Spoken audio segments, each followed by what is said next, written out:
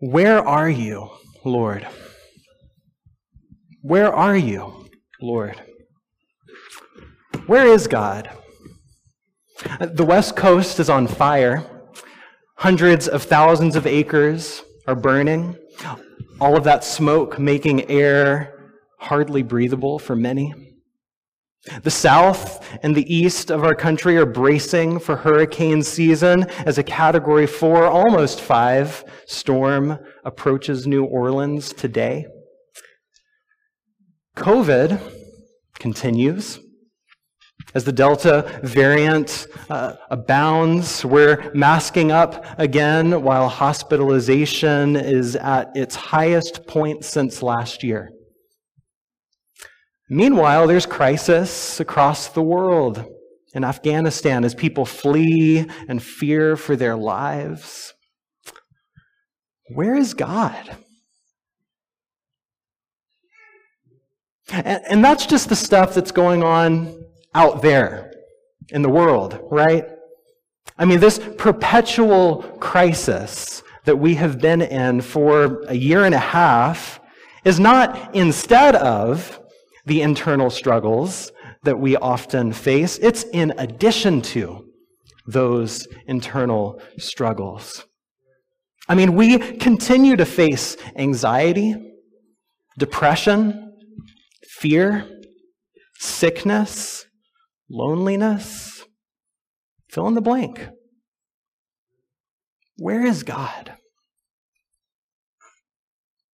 You know, I was really struggling with this question at the beginning of this year.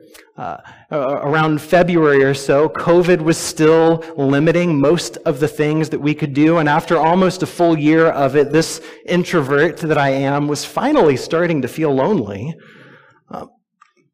There were the continued societal divisions that weighed very heavily on my heart. One of those sort of personality kinds of profile things, my type is called the peacemaker. And so paying attention to all of this conflict over and over again is just heartbreaking and exhausting.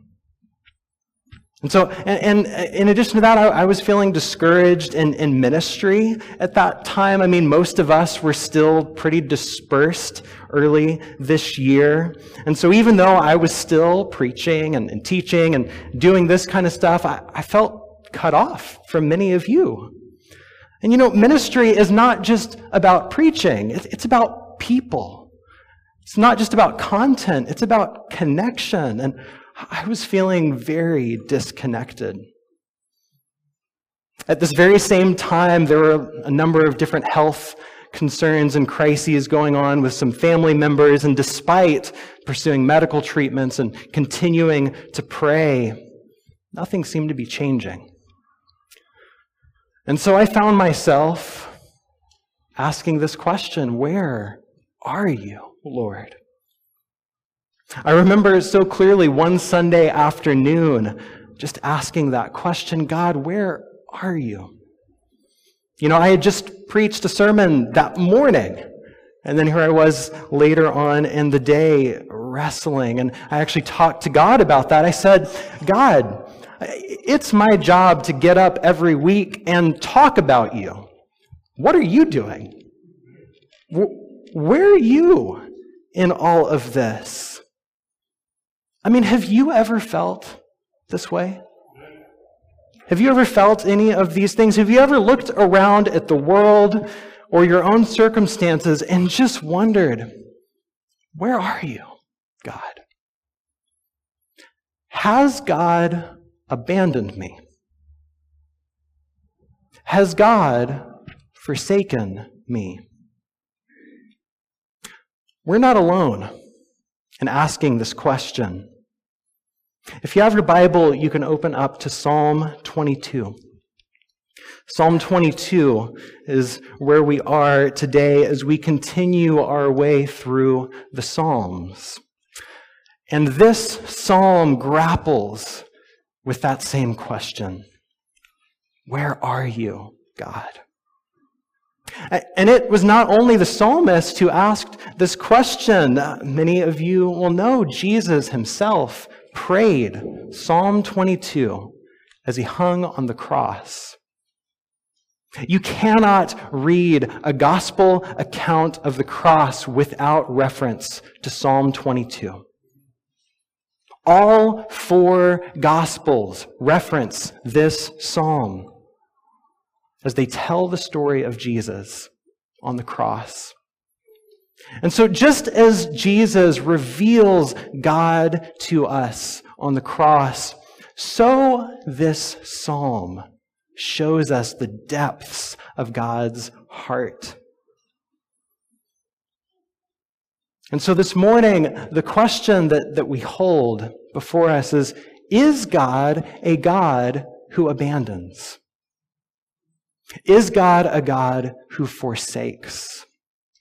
Because the psalm responds to that question. But we have to read the whole psalm to see the answer.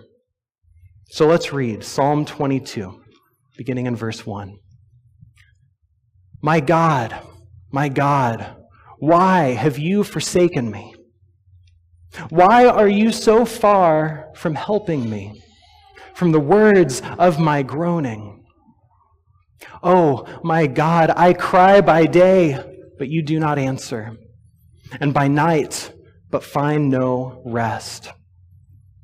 Yet you are holy, enthroned on the praises of Israel. In you, our ancestors trusted. They trusted, and you delivered them. To you they cried and were saved. In you they trusted and were not put to shame. But I am a worm and not human, scorned by others, despised by the people. All who see me mock at me. They make mouths at me. They shake their heads. Commit your cause to the Lord. Let him deliver. Let him rescue the one in whom he delights. And yet it was you who took me from the womb. You kept me safe on my mother's breast. On you I was cast from my birth. And since my mother bore me, you have been my God. Do not be far from me, for trouble is near, and there is no one to help. Many bulls encircle me. Strong bulls of Bashan surround me. They open their mouths at me like a ravening and roaring lion. I am poured out like water, and all my bones are out of joint. My heart is like wax. It is melted within my breast. My mouth is dried up like a potsherd, and my tongue sticks to my jaws. You lay me in the dust of death. For dogs are all around me. A company of evildoers encircles me. My hands and feet have shriveled. I can count all my bones. They stare and gloat over me. They divide my clothes among themselves, and for my clothing they cast lots. But you, O Lord, do not be far away. O my help, come quickly to my aid. Deliver my soul from the sword, my life from the dog. Save me from the mouth of the lion. From the horns of the wild oxen, you have rescued me. I will tell of your name to my brothers and sisters. In the midst of the congregation, I will praise you. You who fear the Lord, praise him. All you offspring of Jacob, glorify him. Stand in awe of him, all you offspring of Israel, for he did not despise or abhor the affliction of the afflicted. He did not hide his face from me, but heard when I cried to him. From you comes my praise and the great congregation. My vows I will pay before those who fear him. The poor shall eat and be satisfied. Those who seek him shall praise the Lord. May your hearts live forever. All the ends of the earth shall remember and turn to the Lord, and all the families of the nations shall worship before him, for dominion belongs to the Lord. He rules over the nations. To him indeed shall all who sleep in the earth bow down.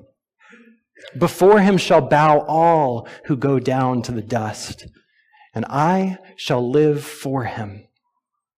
Posterity will serve him. Future generations will be told about the Lord and proclaim his deliverance to a people yet unborn, saying that he has done it.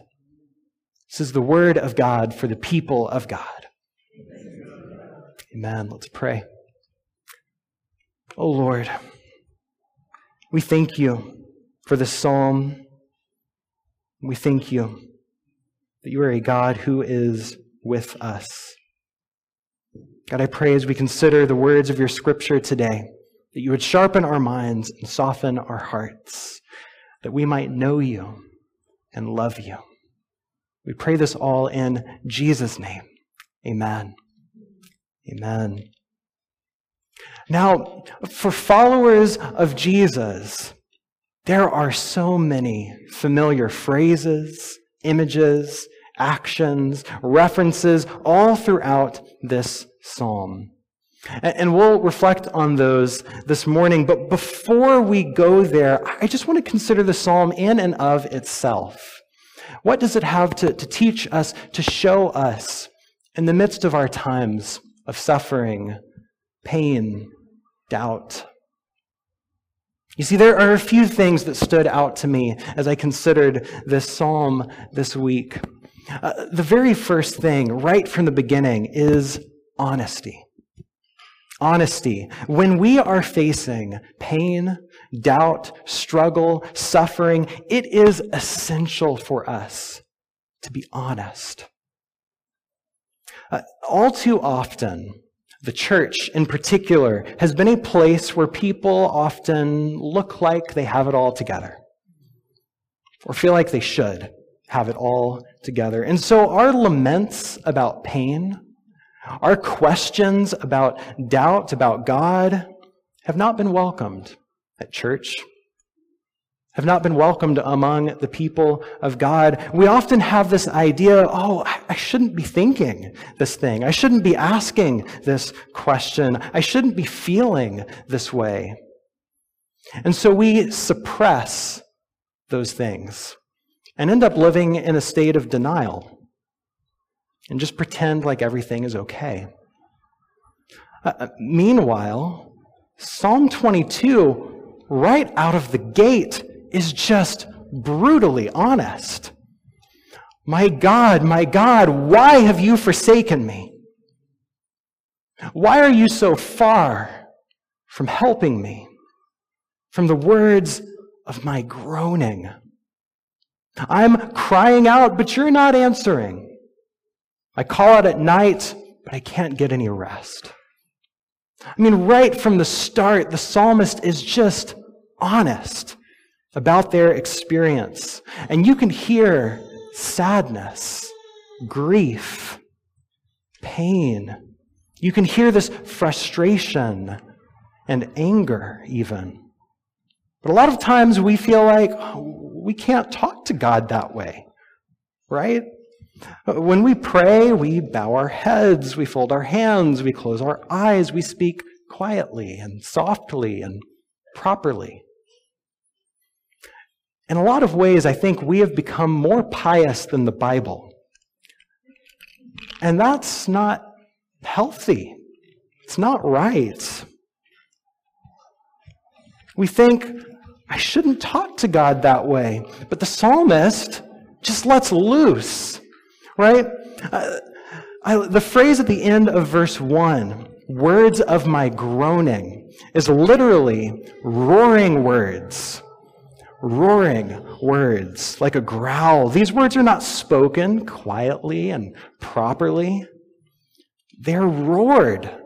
They're shouted. They're groaned out to God. They're angry, frustrated, desperate words. Whenever Jesus quotes this psalm, these words, the Gospels tell us that he cried out with a loud voice and said this.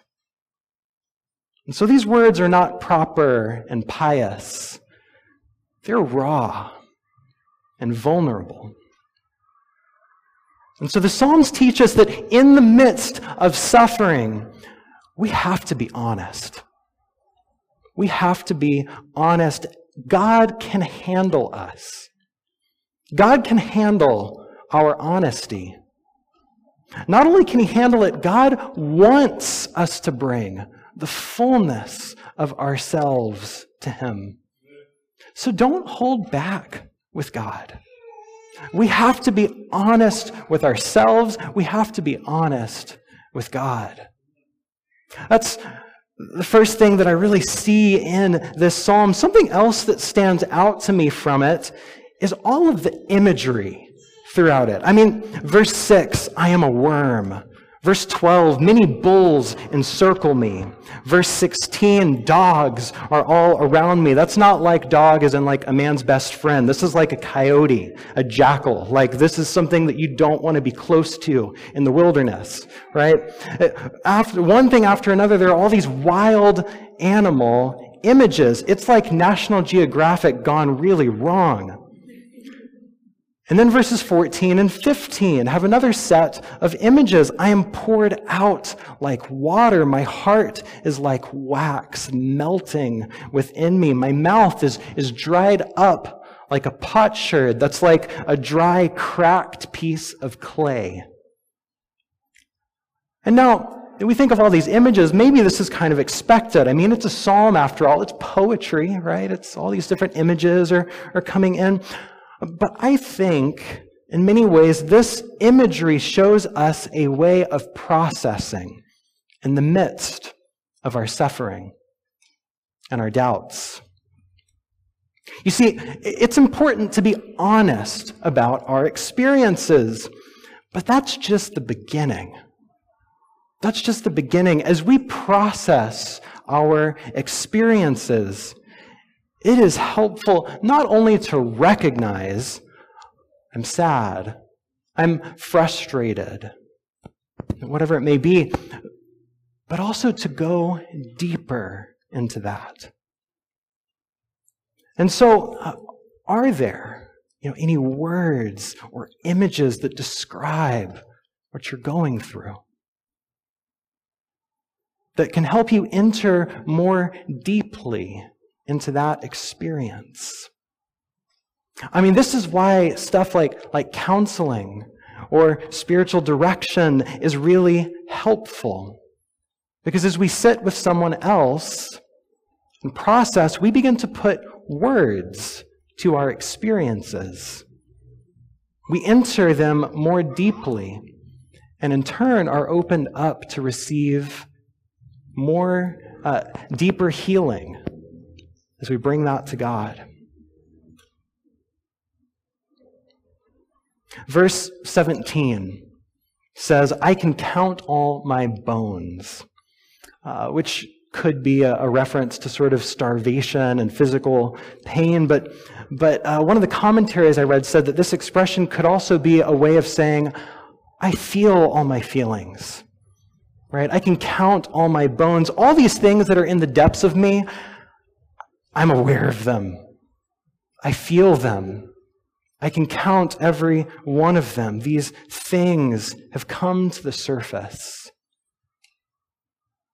You see, when you are in the midst of pain and doubt, I encourage you, take some time to journal, to create, to make something, right? Maybe it's not words and phrases and writing down images. Maybe it's drawing or music or something, right? These things bring healing to our hearts. So enter into these things and see what emerges. We're not only to be honest, but we are to to deeply enter in and process what is it that we're experiencing. But there's something else that I also see in this psalm, because throughout the psalmist not only enters more deeply through all of these images that are being used, but there's also this sense in which the psalmist backs up from time to time to get a wider view of things. You see, pain has a way of narrowing our perspective. In the midst of suffering or doubt, it can be very easy to feel like this is all that there is, and to just feel hopeless. And so, as much as it is important to enter more deeply into our experience, it is also vital that from time to time we also back up to get a wider perspective of what's going on. And we see this back and forth pattern throughout the psalm. I mean, it opens up, my God, why have you forsaken me? Right, entering into that experience. But then in verse 3, yet you are holy. In verse 6, but I am a worm and not a human. And then verse 9, and yet it was you who took me from the womb. And then verse 14, I am poured out like water. But in verse 19, but you, O Lord, do not be far from me. Do you see this pattern, right? I, yet you. But I, yet you. But I, yet you. Right on and on it goes, this back and forth. And in many ways, this is a pattern for spiritual warfare. It reminds me very much of Jesus in the wilderness with the devil, right? This constant back and forth between temptation and trust, between doubt and deliverance. This is essential for us in the midst of suffering. As our perspective narrows and doubts press in, we have to be reminded of God and who God is. I mean, in verses 3 to 5, the psalmist looks back to the story of Israel, right? It's very likely a reference to the Exodus, right? In you, our ancestors trusted. They trusted and you delivered them. To you they cried and were saved, right? If you remember the story of the Exodus, the people cried out to God in the midst of their slavery, and God heard their cry, and He delivered them, right? And so the psalmist recalls this time when God delivered God's people and remembers who God is. He is the God who hears His people and saves them. He is the God who listens and delivers. And I love verse 3. You are holy, enthroned on the praises of Israel. Right? God is present in the praises of His people. God is present in the praises of His people. This is why we gather to worship. Right? It's to be reminded that God is with us. God is with us, regardless of our experiences, of what's going on, of what we're facing. God is with us. He is enthroned on the praises of His people. And so even in the midst of challenges, we praise Him. I mean, this is what we sang together just a little bit earlier. When the darkness closes in, Lord, still I will say, blessed be your name. God is present in the praises of His people. Again, in verses 9 through 11, the psalmist interrupts his painful experience by remembering, yet it was you who took me from the womb. You kept me safe. From birth, you've been my God. So in the midst of pain, we do well not only to remember who God has been in this large, grand story of God's people, but also who God has been in our own story. Just take a moment, look back, recall a time when you experienced the goodness of God. Recall a time when you were able to trust in God and rest in those memories. Rest in those moments. They don't erase the pain or doubt of the present moment, but they at least remind us that there is more than the pain of the present moment. That this is not all that there is. There's more. That despite how things are going, God is good. And so the Psalm's whole structure and the poetry of it shows us to be honest about our experiences, to enter more deeply into these experiences, but also to pull back and get a wider perspective on them as well. The Psalm calls us to bring our pain and doubts to God, but also to bring God to our pain and our doubts. And so these are some of the things that we see in the Psalm just by itself. But remember, as followers of Jesus, we cannot read this Psalm without being brought to the scene of the cross. As we read this, these are the images, the scenes that come to mind. In Matthew and Mark, Jesus actually speaks the words of this psalm. He prays this psalm, or perhaps roars it, as the psalm says. In Luke and John, there are references to this psalm also, right? And so all four Gospels pull from this psalm as it tells the story of Jesus on the cross. Let me just show you a few of these parallels. Well, I'll just stick with Matthew, all right? Psalm 22, verse 18, they divide my clothes among themselves, and for my clothing they cast lots. Matthew 27:35, when they had crucified him, they divided his clothes among themselves by casting lots. Psalm 22, 7 and 8, all who see me mock at me. They make mouths at me. They shake their heads. Commit your cause to the Lord. Let him deliver. Let him rescue the one in whom he delights. Matthew 27, verses 39 to 43. Those who passed by derided Jesus, shaking their heads and saying, you who would destroy the temple, build it in 3 days, save yourself. If you are the Son of God, come down from the cross. In the same way, the chief priests also, along with the scribes and elders, were mocking him, saying, well, he saved others, he can't save himself. He's the King of Israel. Let him come down from the cross now and we will believe him. He trusts in God. Let God deliver him now if he wants to. For he said, I am God's son.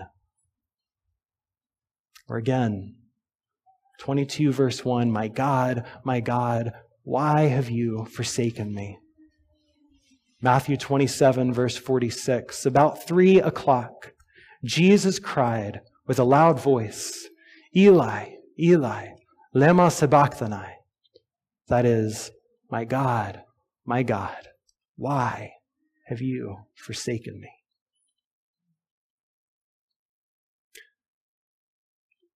Now this line, spoken from the cross,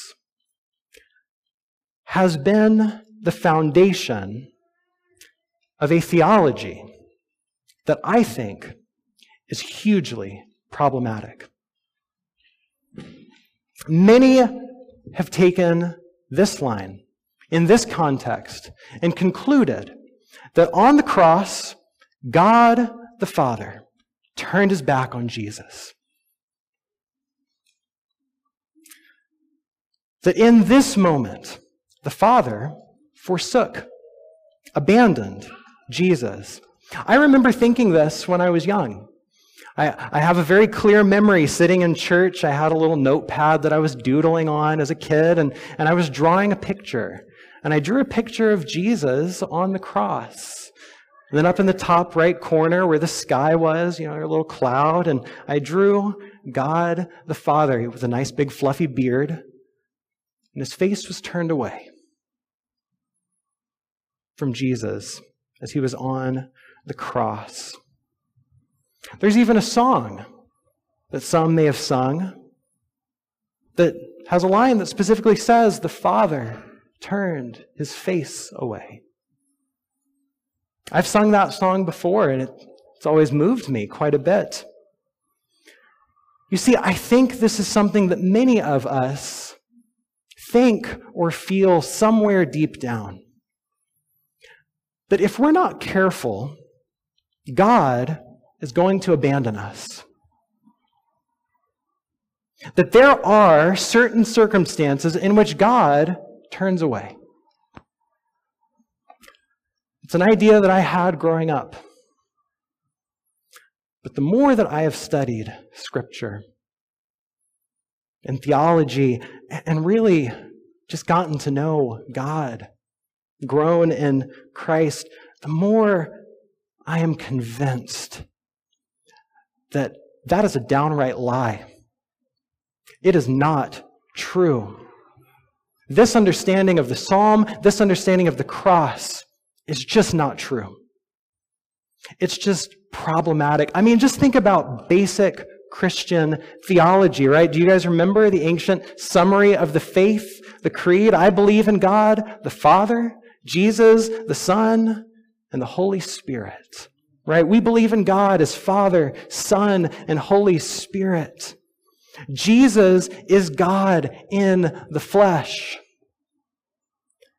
But if the Father is God, and Jesus is God, well then how does God forsake God? God cannot forsake God. It's just bad theology. I mean, Jesus said, "I and my Father are one." And yet this idea of abandonment at the cross would seek to separate them from one another. And it runs even deeper than just sort of theoretic theology, right? It brings us back to that opening question. Where is God? Is God a God who abandons? Because if God forsakes his own Son on the cross, well, then why wouldn't he forsake us? Why wouldn't he forsake you or me? To say that God abandoned Jesus is to say God is a God who abandons his children.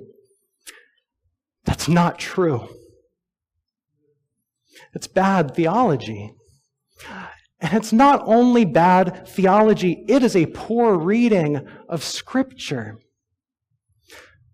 Ancient Jewish tradition teaches us that to speak one part of a passage is to evoke the whole passage. To say the first line of a psalm is to mention and bring forth the whole psalm. Right? It's like us saying a song title. You don't just mean the words in the song title, you mean the whole song, right? The whole thing. This psalm is not about God abandoning God's people. This idea that God abandoned Jesus on the cross or that God would abandon any of us comes not from Scripture, but from our own shame. It comes from the very same impulse that led Adam and Eve to hide in the garden, to cover themselves up. But remember, even in that moment, God pursued them. Hey, where are you? Right? This idea does not come from Scripture. It comes from our shame. Let me show you what Scripture says. Psalm 22, verse 22. I will tell of your name to my brothers and sisters in the midst of the congregation. I will praise you. You who fear the Lord, praise him. All you offspring of Jacob, glorify him. Stand in awe of him, all of you, offspring of Israel. For he did not despise the affliction of the afflicted. He did not despise the suffering one. He did not hide his face from me, but he heard when I cried to him. This is the truth of Scripture. If Psalm 22, verse 1 were all that we had, well, then maybe God is a God who forsakes his people. And if the cross is all that we had, well, then maybe God is a God who leaves people to die. But the psalm doesn't end with verse 1. And the gospel doesn't end with the cross. We know that God did not abandon Jesus because on the third day, he rose again. God did not abandon Jesus to the grave. He brought him back. God does not abandon his children. He is with us. And so when we look to the cross, it is not a picture of God abandoning in the midst of suffering. It is God present in the midst of suffering. It is God himself taking on that suffering in his own body and offering his own blood to redeem us and save us and deliver us. And you know, the psalm could very easily end with verse 26, right? He is singing praises and he says, may your hearts live forever. That would be a great ending. But even then, it continues. Because this psalm is not only about the one who suffered in the psalm being saved by God, but it goes on. Verse 27, all the ends of the earth shall remember and turn to the Lord. All the families of the nations shall worship before him. For dominion belongs to the Lord, and he rules over the nations, right? This goes to the ends of the earth. God, not only did God not abandon Jesus, God has not abandoned anyone. He is present to the ends of the earth. To him, indeed, verse 29, shall all who sleep in the earth bow down. Those who bow down and go down to the dust, even death can't separate us from God. Even in death, God still reigns and will bring death to its end. Posterity will serve him. Future generations be told about the Lord and proclaim his deliverance to a people yet unborn, saying, he has done it. God is with his people, right? The parallels continue, right? We saw all of those parallels in Matthew already. But the psalm goes on to say, to the ends of the earth, God is with his people. Well, Matthew ends this way, with Jesus saying, all authority in heaven and on earth has been given to me. And so go make disciples of all nations, baptizing them in the name of the Father and the Son and the Holy Spirit, teaching them to obey everything that I have commanded you. And remember, I am with you always to the end of the age.